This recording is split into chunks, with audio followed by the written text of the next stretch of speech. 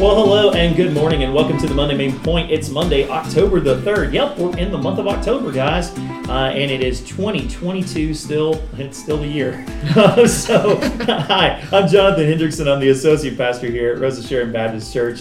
And you're listening to the Main Point, where we get together as pastors and talk about the Sunday sermon and ways to apply it to our lives. And with me on the panel today is our three other pastors on staff. We've got Jeremiah Custer, Blake Flincham, Jeff McCarthy, and of course, like I said, myself. So we are going to talk about. Normally the guy that preaches the sermon is actually at the table, and so then we can really ask him questions and grill them and interview them and all that good stuff. But and say, hey, what did you really mean by this? But we don't have that ability today because yesterday was our homecoming at Rosa Sharon, and so we were blessed to have our former children's pastor Nick Decker with us and his lovely family, and it was great to see him again and to hear from him again. And Nick, so Nick is the one that actually brought the message, and Nick obviously isn't here, so we can't really get into, sort of what led him down the path that he, led him to this particular text. The title of his message was "Be on Your Best Behavior," and he was really focused on sort of a text that's it's Ephesians 4, 25 through 32. And let me pull that up. I don't actually have the text in front of me. One of you guys have it? Yeah, Go ahead and read that. I normally have that up on my computer, and I don't have it up. You said 25 through 32? Yeah, just read 25 through 32 there. All right. Therefore, having put away falsehood, let each one of you speak the truth with his neighbor, for we are members one of another.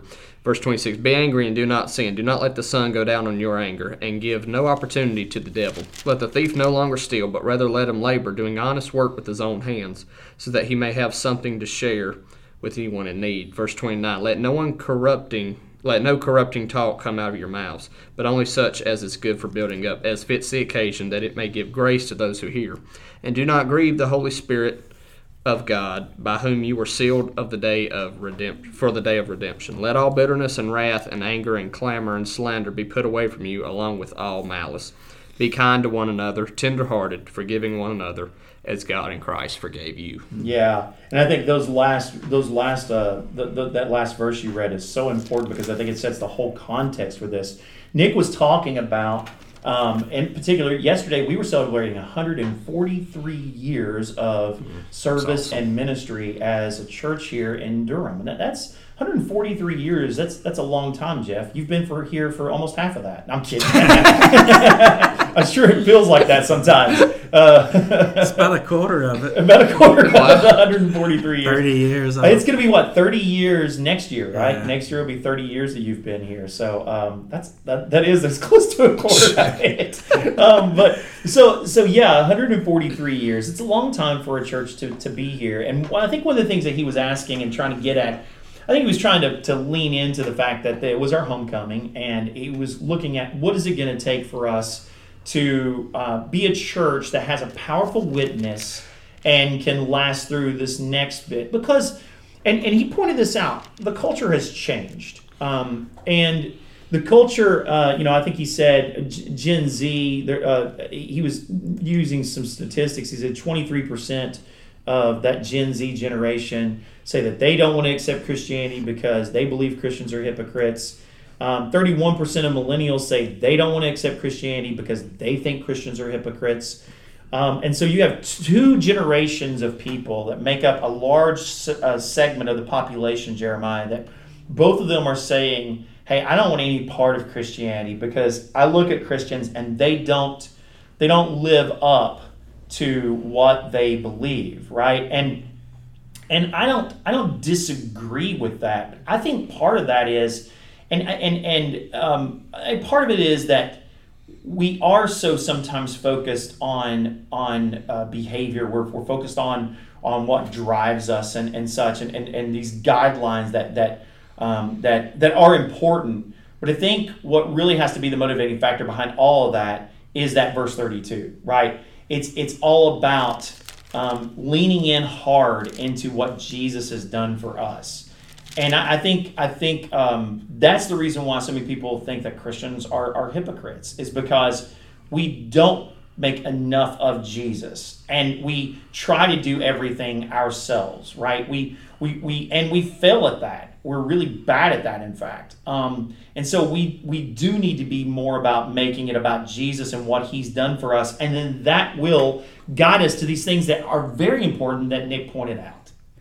Yeah, I mean, just from the top down, right? Like, knowing that it was Jesus who forgave us, who because it says God in Christ forgave you, so we can forgive others because Christ forgave us. Right, that's exactly right. And of course, all these other principles that Nick brought out, that's kind of the model, right? Is we can, and I'm getting the cart ahead of the horse. Yeah, that's the right phrase. Yeah, because you don't want you want the horse in front of the car. In the cart in front of the horse. We're going to talk about anger, and we're going to talk about giving and just some honesty and those types of things. Right. We can be honest as believers because Christ dwells within us, because of His Spirit that exactly that fires through us, and so. That's when you look at those statistics, they're daunting. And I'm of course, are you, Blake, are you Gen Z? You're millennial. Well, he said millennial was 1980 to 1999, and Gen Z was 1999 to 2015. And I was born in 1999. Oh, boy. So I'm not. I'm kind of right on the bridge. I'm a bridger. So I'm a bridger. Okay. I'm a bridger too. There's actually 3 bridgers in here. Okay. Because I bridged. Oh, wow. I bridged. Seriously, I bridged Gen X and millennial. Jeff, you bridge Boomer and Gen X, right? Yeah. And then Boomer and let's see, Gen X. Yeah. You're between Boomer and Gen X, and then I'm you're millennial and Gen Z. Yeah, so it's pretty funny. Cool. Yeah, I'm full-fledged millennial. Yeah, you're full-fledged millennial. There's no doubt about that. We've been meaning to talk to you about that too. No. It is funny. You go back to what you were saying though, Jeremiah. The Gen Z and millennials are. Oh yeah, they get blamed for a lot of stuff, right? Right. But a lot of it has to do with he didn't do the previous generations before, but I think they start seeing that before, and then it gets taught down to their children and to their children. I would have guessed the number was higher, to be honest with you. I would have too. But I think because he put it in quotes, right? Mm-hmm. It's their hypocrisy. Right. So I don't know if they would necessarily blame I can't talk for all millennials, even though sometimes I do. I don't know if they would necessarily put the blame on Christians' hypocrisy, because some of them do have real problems with current view of who God is, right? And other things, not right. just how Christians behave, right. or how the church behaves. And so I think that number is probably higher. But I mean, Nick made some very bold and strong statements about their potential eternal destination based on our behavior and how we respond to Christ and how we respond to culture. And so it was a good way for him to kind of set up what kind of the topic he was going for. One of the things I've heard you mention, even on our podcast here in the past, is your generation in particular, and I think it applies to Gen Z as well, is about genuineness. I mean, you're like, I don't care why we do it, just be real. If we're just be real, and whatever you're doing and saying, be genuine, be real. And I think a lot of that's because millennials and Gen Z grew up in a generation of people that, quite frankly, were not practicing what they preach. They're wearing Christianity like a mask, and then living a life that doesn't reflect Christ well. Yeah. And I mean, speak to that a little bit. I mean, do you think that that's part of what the pushback for your generation is when it comes to that? Yeah, I think that beginning with millennials, they can sniff out a fake real quick. I mean, because it's not just with personalities and stuff, but the just pop culture, what's real and what's fake. So you think of deep fakes and all that kind of stuff. Right. That's all a big part of culture. Right. Trying to figure out what's the real thing to what's the disingenuine or the fake thing. Right. And that kind of drives just a lot of culture, but it also drives personality types. And so the whole adage, everyone believes I'm human, right? You've heard that statement. Right. I think when a millennial hears, I'm human, they take it to heart, meaning, all right, we're all in the same boat. Mm-hmm. So if you act like you're not in that boat, they're gonna call you out real quick. Yeah. And I think a lot of times that's what Christians they have this persona, and that's a lot of it's just characterization of the culture, right? Wrong characterization, that we think we're perfect. Mm-hmm. But millennials know, and the Bible teaches, no, dude, no human is perfect. We're all flawed. Right. And so the moment you start acting like you're holier than thou and better than others, you get sniffed out real quick, and you just lose that credibility, because at that point, everything you say is disingenuous, right. It's fake, and I just want people to be real. And Jeff, that's something I hear you say a lot, and I really appreciate it when you say it from the pulpit, because so frequently you do a really good job of saying, look, Jesus is not asking for super Christians. And this doesn't just apply to people who can live perfect lives. This is for the imperfect, including the pastor who is imperfect. We're not perfect either. And so, if you're trying to do these things, and these are good guidelines, we're going to talk about them. Yeah. But if you're trying to do these things in order to achieve some super perfection, you're going to fail miserably, right? Yeah, and leading up to these scriptures that Nick focused on, in the context, it's the walk of the new believer, which is a new man. And so Paul is writing to the church of Ephesus, which is a Gentile church, which has some Jewish Christians in there as well, which had a moral basis for their behavior and stuff. And so now you got Gentiles, and he says there in verse 17, he says, this I say, therefore, testify in the Lord that you should no longer walk as the rest of the Gentiles walk, of the futility of their mind. And he kind of explains that. And so what he's saying is you used to walk this way, but now that you become a believer, you're not going to become a Jew. He had to fight that with the Galatians. Oh, yeah, for sure. But this is a different life. And then later on, he talks about how you put on Christ. You take off all this other stuff, but you put Christ on. And so then it's really Christ living through you. And as he's living through you and you're convicted in these areas that Nick brings up, then you kind of check yourself and say, I'm not really living that genuine Christian life. I need to apologize or whatever I need to do in order then that I'm bringing honor to Christ and in helping the gospel go forward. Because if not, if I'm still acting like a Gentile that's a non-believer and living my life that way, then there's no real difference. Right. And the thing is, we don't make a difference to be different. We want a difference to be in our life, so people say, hey, I want what you got. You seem to have peace, and you mess up too, but it doesn't really take you out. You kind of get back up. How do you do that? Well, I get forgiven. I'm honest about it. So I think that's kind of the whole context of the passage here today, and it helps us kind of put a handle on then how do we live out these things Nick talked about. That's right. And I go back to a message, Jeremiah, that you preached from Ephesians on the full armor of God, and how, and I keep going back to this because I think you really kind of changed my mindset on that, and I appreciate it, because I think that the same thing that could be said about what you said about the full armor of God, which is sometimes we look at this and we look at those individual pieces and we go, okay, I've got to put on truth. I've got to put on righteousness. I've got to put on, and these are things that I've got to do, right? When in reality, as you're doing these things, what it's all about is where is righteousness? Where is truth? It's all in Christ. What Paul is saying is put on Christ. What Paul is saying here to these Gentiles, right, is as you're doing these things, then you got to realize you're putting on Christ. Because everything that Nick mentioned, honesty, keeping your anger in check, having that right work ethic, and being a gracious, giving person, keeping your tongue and using your tongue to bring praise to God and to share the gospel instead of using it to create slander and destroy people's lives. All of those things are putting on Christ.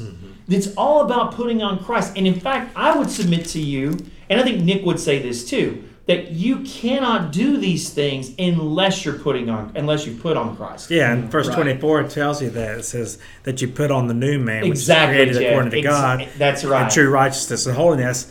therefore then was okay. That's why. And I'm sure Nick wouldn't want anybody to be confused that was there and to think that he's saying you can do all this on your own, because you can't. These are not 4 easy steps to a better life. I mean, we don't preach that. We preach the gospel. Yeah. And so these things that are good things to do, and believe me, they're good things to do, and they will make the church stronger. Let's be real about that. If we really focus on, there's a reason why Paul wrote this. If we focus on these things as we're putting on, and we're able to do it through Christ that's in us, we will be a stronger, more disciple-centric church. We'll be a church of disciples who are about making disciples, and that's what it's really all about. And that will propel us into the future, 143 years and even further. Hopefully, is if we're doing those things in Christ, making disciples in Christ. And so let's talk about some of these, because I think there are. He said, there's 4 areas to watch for in our life that we want to focus on. We've already kind of foreshadowed a little bit of this as we've gone, but let's just kind of talk about each one in detail, knowing and understanding that put the context that we've just set up here.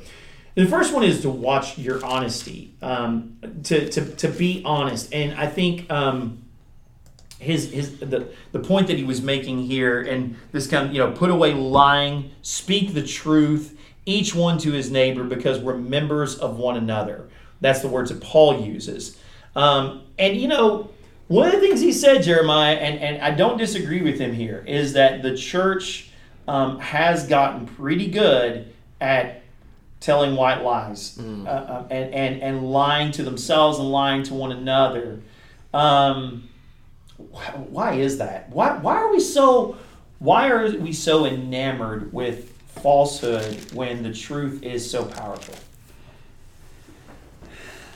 I think it has a lot to do with the progression of sin, and I think one of the reasons we sometimes look better than the world is because we're just better at hiding our sin, which is the next step in the progression of sin. Right? Normally, it's something you see something which I don't think is sinful, but then in your heart you begin to covet or lust in your heart. Then you commit the act, right? And then there's a next step, the final step that we're really good at, and that's hiding it, covering it up. That came from your Achan study. Yeah. That's a whole nother study for another time. But if you look at the sin of Achan in the Old Testament, he gives that progression. That's that progression. Yeah. But it really comes from James, where it talks about sin, when it's fully developed, brings forth death, right? Yeah, so there's this progression. Yeah. But it's kind of both Old New Testament progression of sin. But I think Christians, we're just really good at covering it up. We're good at hiding it when the scriptures tell us clearly, and we stink at this. And I'm trying to give something practical we could do in this area. We stink at confessing sin. We do. We stink at. I think we're okay confessing it to God. Because are we though? I wonder sometimes. I do too. I think we're even ashamed to confess our sin. I think we're ashamed to admit our sin to God, who knows our sin already. But I think there are times. I think one of the reasons, Jeremiah, that we are so poor at confessing sin to one another is because we don't practice confessing to God. Yeah, and maybe I think you're onto something, like with the white lie thing. I think we even try it with God. Like, that wasn't that bad. Right. And God's like, I think it was. I kind of put it pretty clearly right here in my word. But I think you're right. I think we're just not good at confessing sin. And I'll just be honest with you, when someone comes and confesses specific sin, like to me, it does feel a little weird. I think part of that's because of my position. I don't want people to think I'm like their priest and they need to come to me in order to confess their sin. Correct. But part of me is just like, as a general cultural rule, we don't show that much trust in each other, and we like to save face. What's the opposite of saving face? Vulnerability. We don't show that much vulnerability. We want people to think that we're better off than we are. That's why we all have social media. We post our highlights. No one gets to see Right. When our cover picture is going to be the most glamorous thing. Yeah. Right. That's exactly right. Or like if like online dating's big right now. I mean, if you're online dating, I mean, you're not going to post a bad picture of yourself or anything. You know what I'm saying? I'm just putting it in 21st. False advertisement. Yeah, false advertisement. That's what Nick was talking about. Yeah. You should have used Instagram. No, you're right. That, yeah. But you know, Blake, as a children's minister, even it's funny. Kids, without even really being taught how to do it, automatically. I saw it with my own children. I know Jeremiah's nodding his head, and he's saying with his children. But children automatically have this notion of I need to hide my sin. I need to hide what I've done wrong. I'm not calling it sin, but I need to hide what I've done wrong. When they know that they've done something wrong, their first inclination is to hide it instead of just bringing it out. Why do you think that is? I mean, what is it? You know, I'll be honest. I mean, it's really nothing different. I mean, if you look in the garden, I mean, Adam and Eve did that exact same thing. You know, they tried to hide from God. I mean, that was their first response. Yeah, I mean, that was immediate. Make just leaves. Yeah, so I mean, I think with a lot of kids, older ones, and maybe even some younger, with some younger ones, they feel, they know that okay, there's something I did that was wrong, like. Ecclesiastes, or is it talk about how laws written on their heart, the moral, like we have. It's in Romans. Romans says. Romans, that's right. The laws written on yeah, like there's some natural stuff, like you don't have to be taught, like anybody will know that stealing something is wrong, killing somebody is wrong, stuff like that. So I think there's a natural, maybe a shame or guilt that comes across, and I think some of it might be fear of punishment. Fear of punishment or fear of discipline. And when there is that fear, you do kind of run away. But what has to be taught is discipline is a good process. Discipline should be a refined. There's a purpose in discipline, not just a discipline, but ultimately our goal would be for our kids to become more like Christ. And they just have to be taught that. And know that, I remember one parent here was telling me that, with their child, they were teaching that it's always better for you to come and tell us and to confess than for us to find out. Yeah, because we told our kids the same thing. The punishment will be a lot less severe. Yeah, if you just come and confess, we'll work it out. Right. So really, I mean, accountability and vulnerability has to be taught. It does, and I wonder, fellas, if there all this goes back to, and it's something maybe you just said, Blake. A fear of judgment. Is that the reason why that we don't want to confess sin, is because we don't want to be judged? Whether that's judged by God or judged by our parents, because judgment weighs out what's right and wrong, and then meets out whatever punishment or reward or recompense needs to happen. But that's all part of judgment. Is it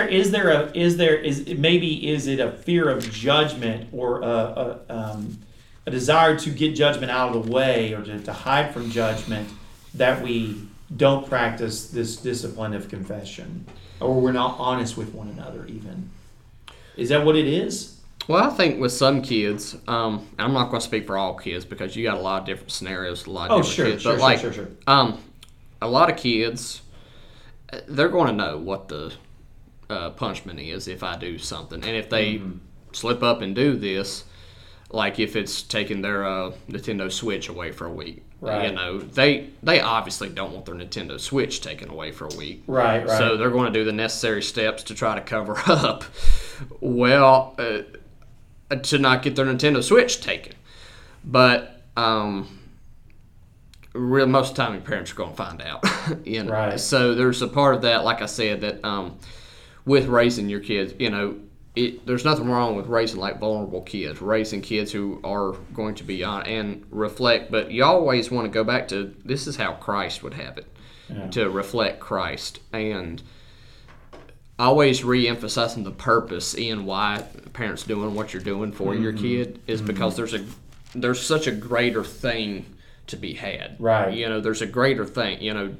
Jesus says he's come so that we may have life and have it abundantly. Right. I mean, obviously, most parents want that for their kids. Me as a children's pastor, I want that for the kids of the parents that I shepherd. Sure. I don't want them to have to be in, like fear and, this and that. But no, like, hey, look, there's a reason these rules are in place. There's a reason that we do this. It's because, it's like if there's a rule to, not go out in the road. I mean, obviously, we don't want you to get run over by a car, Right. And we want, it's actually what's best for you.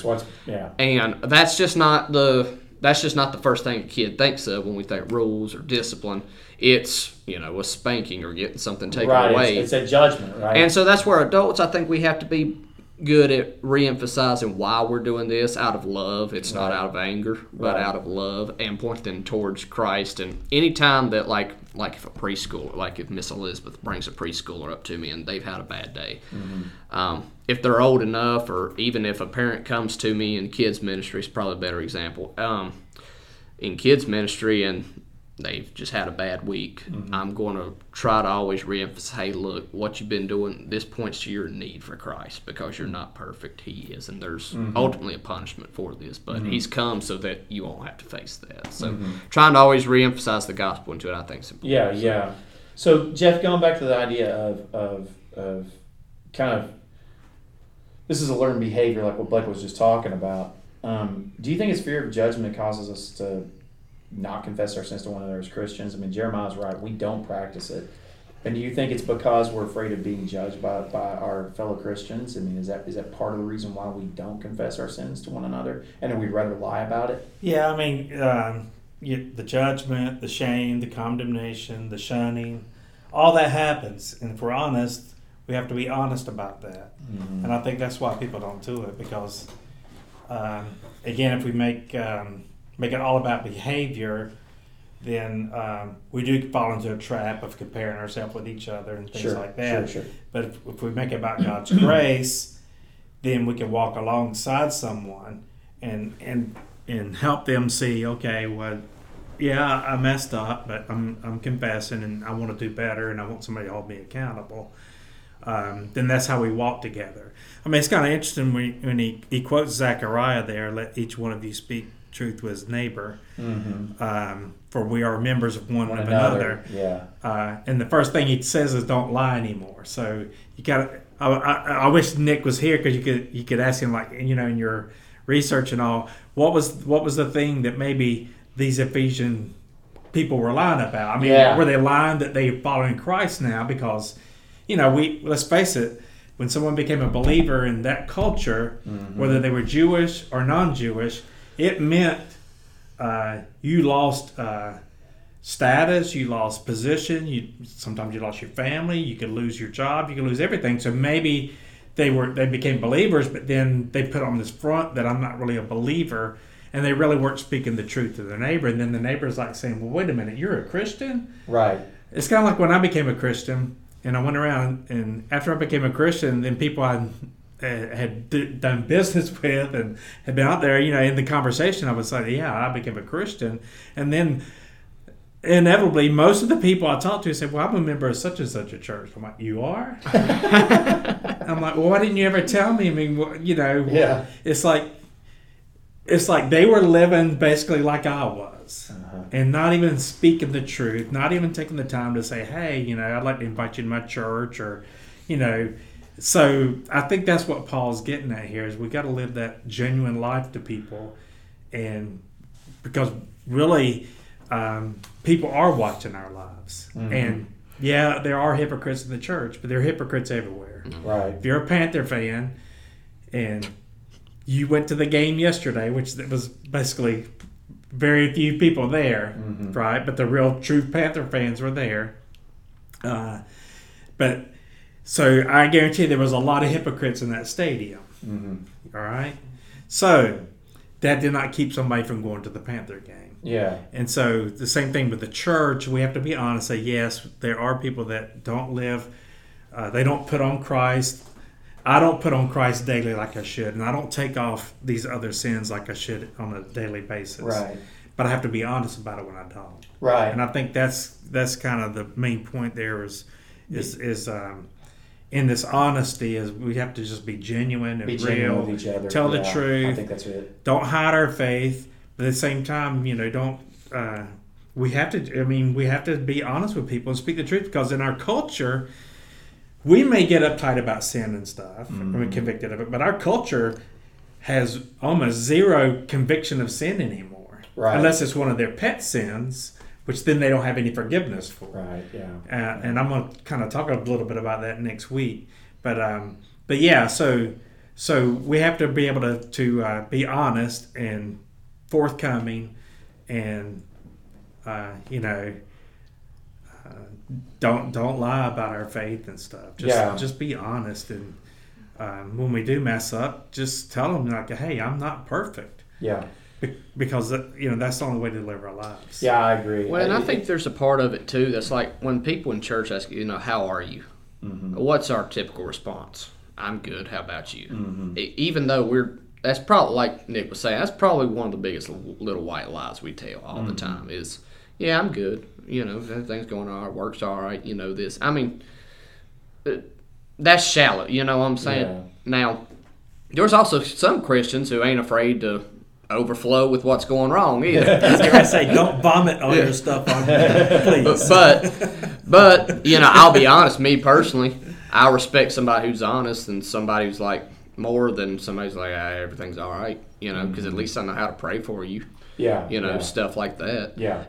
So I mean, I think that's a simple way we could even just start as being like, I didn't really have a good week. Something's been bothering me. Right. And there's also part. I think you need to earn the trust, if you will, but it should already be there because we are members of Christ. We're all one in Christ. Yeah. And building those relationships, I think, is vital. Yeah, I agree. Well, let's look at this second point that Nick brought up. We spent a lot of time on that one. And this one is probably one that touches maybe as many as the first, if not more. And that's our anger. Be angry and do not sin. Don't let the sun go down on your anger, writes Paul, and don't give the devil an opportunity. I think if you polled most Christians, Jeremiah, and you asked them what do they struggle with the most in terms of living a life that is reflective of the grace they've received, I think many of them, if they didn't volunteer it on their own, or if you just had a survey and you had them mark, where are the areas in your life you could use help with? I think a lot of people would check the box of anger. Yeah, and unfortunately, it's one that's probably so popular, maybe not the best word, so rampant that it gets. It's acted as if it's not that big a deal. It's one we're willing to admit. It's like pride. You admit you were prideful because it's not one that people judge really hard. But like in the moment you say I struggle with lust, people automatically have like a connotation for he's a pervert or he's perverted or whatever it is. But when you tell people I get angry, it's almost like it's a joke. Like one thing I do have, like, seriously, and I'm even kind of saying it like it's a joke, but I have really bad road rage, like so bad. And I know it's bad, and my wife can't stand the person I am sometimes when I'm driving. I deal with it. Like most of the time I'm a quiet, angry person, and so if my wife asks me a question while I'm a quiet, angry person, it probably comes out very not so quiet like it should have. But it's like we can admit that because everyone does it. It's not that big a deal. It's like telling white lies. It's like things that just, they're easy to admit because everyone does it. But ultimately, it causes a lot of problems, especially in the church. It can cause problems from the outside looking in too, for sure, like problems with witness, which I think is actually maybe a bigger deal than disunity in the church. But for individual believers, and I think that's kind of where Nick's focus was. He was focused on behavior in the church so that we can have influence outside of the church. Yeah, that's right. So like we should have unity in Christ in the church, and anger, and I think actually gossip was part of his first point. But he spent a long time on gossip and on anger. In fact, his biggest point was on anger. His longest point was on anger. And like I said, it's just so prominent, and it's easy to admit. It's an easy one to talk about. But at the end of the day, we do need to deal with it, and we need to not react, because I loved his point on righteous indignation. There is a point when you should be angry, and you can do that without sinning. In fact, God does that. He has righteous indignation. And we know there's no sin in him. So. And we know there's no sin in him. Well, like when Jesus went into the temple and saw the money chain. Right, exactly. And flips over the tables. Yeah. But for me, it's and Nick made this point, it's all about like reaction.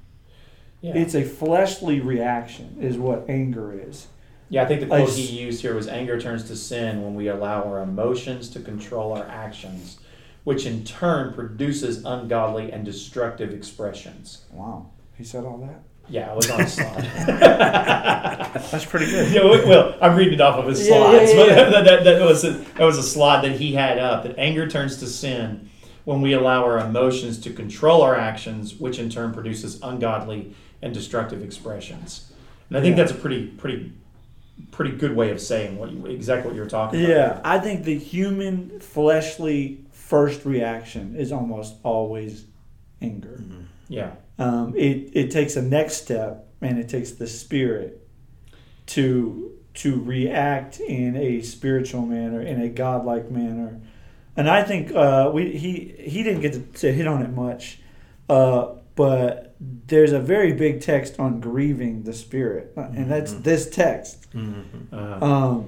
Basically, for the believer, in order to sin, this is going to sound way more black and white than it is, really. It's kind of nuanced. But for a believer to sin, we must grieve the Spirit in order to do so.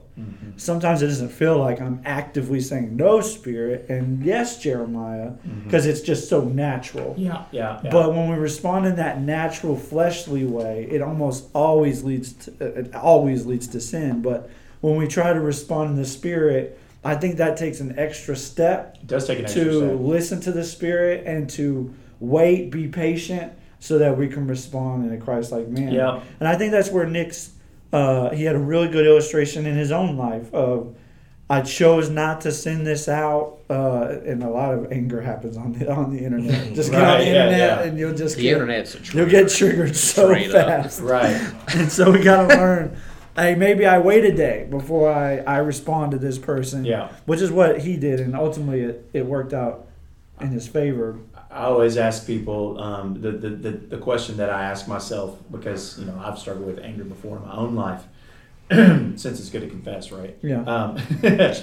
Is am I going to react in the flesh, or am I going to respond in the Spirit? And that's the question, right? Because my tendency is exactly that, to react in the flesh, whether that's when I'm behind the steering wheel and someone's cutting me off in traffic, right? Or whether that's, I'm not getting my way and so I'm very upset, or whether I've been disrespected by someone. My immediate reaction, if I just go with what I react, I'm going to react in the flesh and I'm going to react in anger. And what it takes is to slow down and do the one thing that I don't want to do when I'm in that situation, and that's pray. My wife, bless her heart, she's dealing with me when I'm like that. And I can, she has patience with me, and she'll ask, "Have you prayed about it?" And I'm like, "No, and I don't want to," because I know if I pray, I'm going to be denied what I want, which is I want anger. What Jonathan wants in that moment is he wants to see items flung across the room, right? He wants to see physical destructive expression.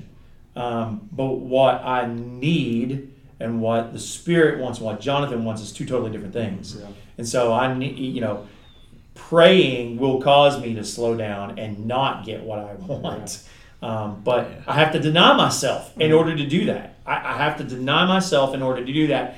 The other thing I have to do is I have to focus on the grace that's been given to me so that I'll offer that grace to someone else. Yeah. Because often if I'm being pushed into an angry situation, it's because someone is doing something to me, right? Yeah.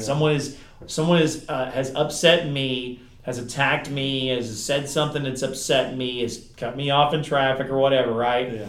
And so they've upset me, disrespected me. Disrespect is a big button for me. I'll just be really honest with y'all. Like, I don't know why it is. I can't understand. I don't really know what it is. But if I feel like someone disrespects me, this happened yesterday. So yesterday I'm at a restaurant, and I won't name the restaurant. I'm at a restaurant. I'm going through a drive-through, and it's one of those deals where I'm being super nice to the people, like really. That's just who I am, and then I'm getting nothing back in return. And in fact, it's almost disdain that I get instead. Like no interaction with me whatsoever. And I've been there. It's like they're a robot. Oh, it's bad. It's like, and so I feel disrespected in that moment, right? Because I feel like, okay, the least you can do for me is acknowledge that I'm here. Yeah. Like, I'm asking you I ask you for, hey, can I, and I ask nicely, can I please have some ketchup too?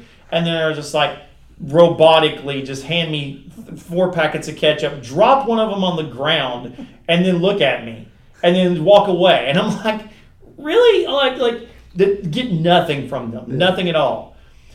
And then I get home, and I get home, and I've got my salad, but they've not given me a fork, and they've not given me dressing, and I lost it. I got really upset. And it wasn't because they messed my order up, because that's cool. That happens, right? All the time. It was that coupled with the disrespect that I got. And it was enough to get to rile my anger. Yeah. And so, that's me. That's who I am. And I have to be aware of that. But I also have to offer grace to those people. Yeah. I got to be like, and my wife is like, look, they might have been mentally ill, or they might have been, it's like, she's like trying to help me like work through this, because she doesn't want to see me angry, right? Oh, yeah. And so, I do think that it's difficult, but that's exactly what we have to do. It's the one thing that I really struggle with the most, Jeff. I have issues with responding in the Spirit when I need to. Anger is satisfying to me. There's a satisfaction in it to me, and especially when I allow it to go unchecked in a moment of rage. There's a self-satisfaction that's not good. Yeah, no, like in the heat of the moment, you want to react, you want to get your jab in, you want to defend yourself, your honor, all that other stuff. But that's the time really when, and we've all been there. We've had discussions, and then they kind of the voice level raises, and then all of a sudden it seems like somebody in the common moment, like there's a break, and everybody just, okay, let's just stop.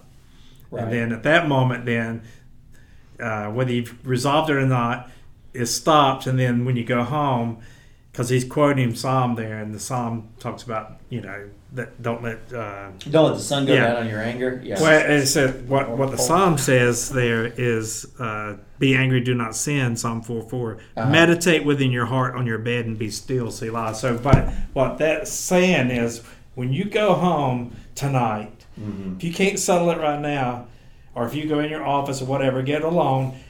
Think about this thing, meditate on it, and think about, okay, what's going on? Then all of a sudden, you get still. You go, okay, I'm sorry. I now need to go talk to that person, which is kind of what in Nick's illustration was what happened to the woman that sent him the thing to begin with.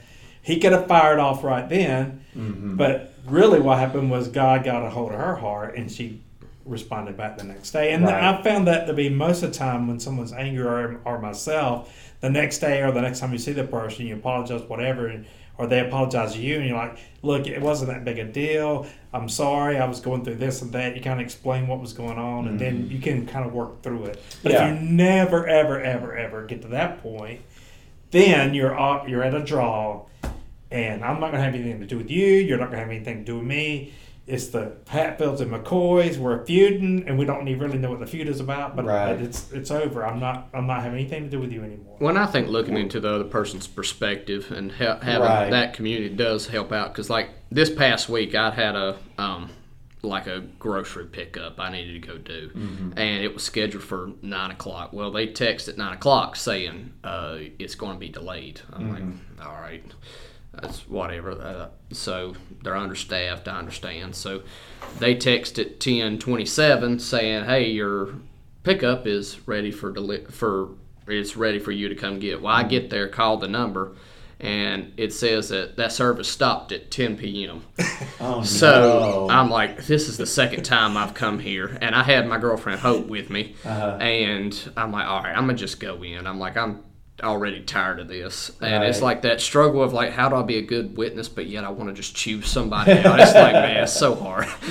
So I go in, I'm like, yeah, I just really want my groceries. So I'm talking to these 3 people there, and they're about to, I mean, they're not doing anything, they're just standing there talking, and I'm like, hey, here's what's going on, and the guy's like, well, they were understaffed, they just finished up, they probably sent the text and went home. I'm like, so can I get my groceries? And the guy's like, no, nobody's back there. I'm like, no. Nobody has a key. Well, I have. That's another. I don't know. But that's what I was thinking. It's like I tell my wife, there's no such thing as customer service anymore. Well, and so I'm talking, but the lady's like, and any of y'all know me, I'm not a morning person. So when this lady's like, if you come back at 6 or 7 tomorrow morning, you can get your ground. And I'm just like, absolutely not. And I'm trying to think about what to say. And Hope's already like, she knows that I'm probably not about to say anything nice. So she starts talking and it's like, well, when did you say you can get them again and that? And she's like, okay, well, we'll see you then.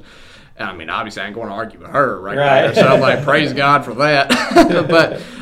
But you know, when I look at that perspective, I'm like, you know, if they've been struggling all that, look, a hurricane's coming. They're understaffed. I'd want to go home too. I'd want to go home too. But it's good to have that person there, that's somebody who you can trust, who can help you through that. A lot of times you're right. Just seeing it from the other person's perspective certainly can help, especially when you consider, again, the grace that's been offered to you. Jeremiah, let me ask you: do you think that there's a deeper reason to deal with their anger? Perhaps do you think unchecked anger or anger that's unconfessed or not dealt with, does that hinder our relationship with God? Yeah, I'm glad you asked, because a lot of times we and we've actually talked about it quite a bit, we try to look at the other person's perspective, but ultimately what we're doing is we're looking for a reason that they deserve that. That they deserve my kindness, they deserve my mercy. So if I can come up with a reason they deserve my love, they deserve me to give grace, well, at that point it's not grace, right? Because they've earned it. And so, like, because we play that game, I do it all the time, like, well, they probably have been here all day, it's the last part of their shift, and we play that, like, give them a scenario to where they actually deserve me to be kind to them. But I think of Jesus, right? Yes. And ultimately it's like, no, Jesus is like, hey, be kind to them even when they don't deserve love your it. enemies. Because even with the righteous indignation, you give me a reason in Scripture, right, which is righteous indignation. Oh, I can be angry at something, and then we try to make an excuse for our anger. We're like, no, I was righteous to be mad at that because he was sinning against me. So we start playing that game. But then I think, like, if Jesus, if there was a case where he had a right to be angry and yet didn't, in fact, showed grace and mercy, and I think that happens, like, even with Pilate, right? He's like, hey, give us an explanation. Like, Jesus had every right to be angry in that moment, and it's just like he just took it. He just stayed silent, and he showed grace and mercy on the cross. And so ultimately, the calling of Christian life is to go even further, because we've been shown so much grace and so much mercy, to show that grace and mercy even when no one deserves it. Even if you don't have an excuse, like, that person is just, like, Blake, I agree. Those people were just, the system. Yeah. It was terrible. Yeah, I was pretty upset. And you were upset. I get it, dude. I get it. As a human, I get it. But for us Christians, we should try to be as above all of that as we can. Gotta have the spirit. That's what I was going to say, Blake. Right? That's why you have to rely so heavily on the spirit, because the human part of Jonathan cannot do it. I can't. No. Because what Jonathan wants, I would love to sit here and lie to you. Consistently. I would love to sit here and lie to you and tell you that what Jonathan wants is always what the Spirit wants, but that's just not true. What Jonathan wants is often completely opposite of what the Spirit wants, and we have a fight about it sometimes. And so, and then I'm ashamed of myself afterwards, and then I don't want to confess it. It's all a thing. It's a cycle. To get back to your original pointed question, does that cause a rift in my relationship with God? Right. Well, ultimately, I think the more we grieve the Spirit, the more we get good at that. Yeah. Right? And it causes some distance between my relationship with God. Not that it's literally there, because it's that whole preachy statement, God's always one step away or whatever. Because He's always there. He's ready. He's present. But I know this. God allows us to get what we want. It's just a true fact from the Bible. I can show you in multiple places. He allows us to have what we want a lot of the time. And so the more you get what you want, even if it's not what's best for you, it gets easier and easier to do. And so, but I also know the other's true. The more you give into the Spirit and the more you respond in the Spirit, it gets easier over time. It does. And so, not that your relationship will ever be severed, and that there's not always a remedy for your sin. The remedy for anger is the same remedy for all sin, which is reliance on Christ, trust in Christ. That's it. He'll cover your sin. He'll grant you His righteousness. It'll be covered, right? So that's the remedy, is always just trusting in Christ. And going back to your question earlier, do we fear judgment? What do we fear? Why don't we confess our sin? And ultimately, it's trust. We don't confess our sins with one another because we don't trust each other. And if we're being honest, we don't confess our sins to God because we don't trust Him. We don't trust Him to deal with it. We don't trust Him to handle it. We think He's going to respond the way I would. Yep. Because if we're being honest, we slap Jesus in the face all the time. And when I get slapped in the face, I respond in awful, awful ways. We expect God to do the same, and over He doesn't. He responds in grace and mercy. Yeah, I was just reminded of 1 John 4, where he says, he's in 1 John 4:18, there's no fear in love. Instead, perfect love drives out fear, because fear involves punishment. So the one who fears is not complete in love. And the whole point that John's making there is just what you said. We can come and confess our sins to God because we know He's a loving God and we trust Him. We know that there's no fear in approaching Him, and yet when we do fear Him, it's a lack of trust. It's the same thing with my children, right? They won't come to me and confess what they've done wrong because they're afraid of me instead of just trusting me to be a good, loving father to them and to instruct them. Yeah, okay, what you've done wrong might require some discipline. It might require me explaining to you why it's wrong. It may even require me punishing you. Not that I want to, but just so that you can learn the lesson, right? But when you refuse to come to me, when you feel like you have to lie to me, then that hurts me, because that means that ultimately you don't feel like you can trust me to be your dad. It's probably like, where did I go wrong or something? Yeah, like you feel like well, you can't trust me to do the loving thing, that you're so afraid of me. And then I think about what Jesus says, if we as humans feel that way, then how much more does God feel that way? God is perfect love. I'm not even perfect love as a dad. But God, as our Heavenly Father, is perfect in His love, perfect in His mercy, perfect in His grace. And so there should be no reason we should fear Him. As for Christians, right? There should be no reason we should fear Him when we come in to confess to Him all the things we've done wrong, and yet we hesitate to do so. There's two more of these points, guys. We're not going to be able to get to them because we're almost out of time.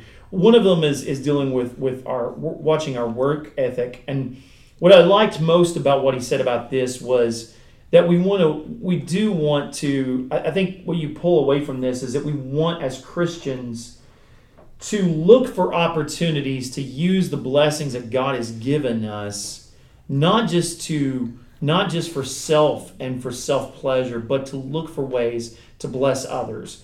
God has given us our jobs, and God has given us the ability to labor well, not just so that we can hoard unto ourselves, but that we can be a blessing to other people. I think that's really what you can pull from that, right? And Nick even said your job is set up to display God's grace, and that's great. And then the last one that he mentioned is watching our tongue. And I think this actually kind of goes hand in hand with the anger thing that we just talked about at length. And honesty. Gossip. Right, all those things. But again, this isn't something that Jonathan can do on his own, because you leave me to my own devices, and my tongue is capable of saying things that I am greatly ashamed of.